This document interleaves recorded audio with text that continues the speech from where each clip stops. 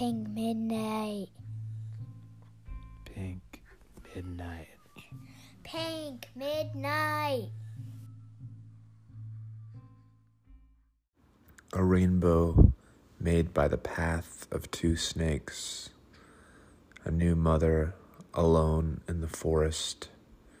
A monk growing syrupy from the rains, from which the two evil snakes offer no protection. Twin mermaid goddesses who make it rain flowers, who dance through the night of lustful poetry, as if anyone could guess their secret existences as snakes. Your snake twin knows this city will be flooded by your pleasure. The snake sister is held aloft, a thin and veiny, double-headed mushroom. She fell in love with her own snake body beside a waterfall and a song. You defied the laws of heaven and gravity to be near him. In a land where deformities afflict those in need, the holy purple beads of the evil, when you're trapping monks under pavilions and limbs are becoming disjointed as snake lightning flies throughout the sky. There's a storm of flower petals on the eve of the horizon.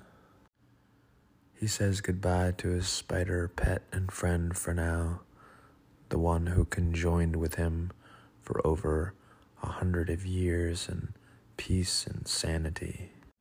There are many restrictions to being human, such as, it's hard to be a good person.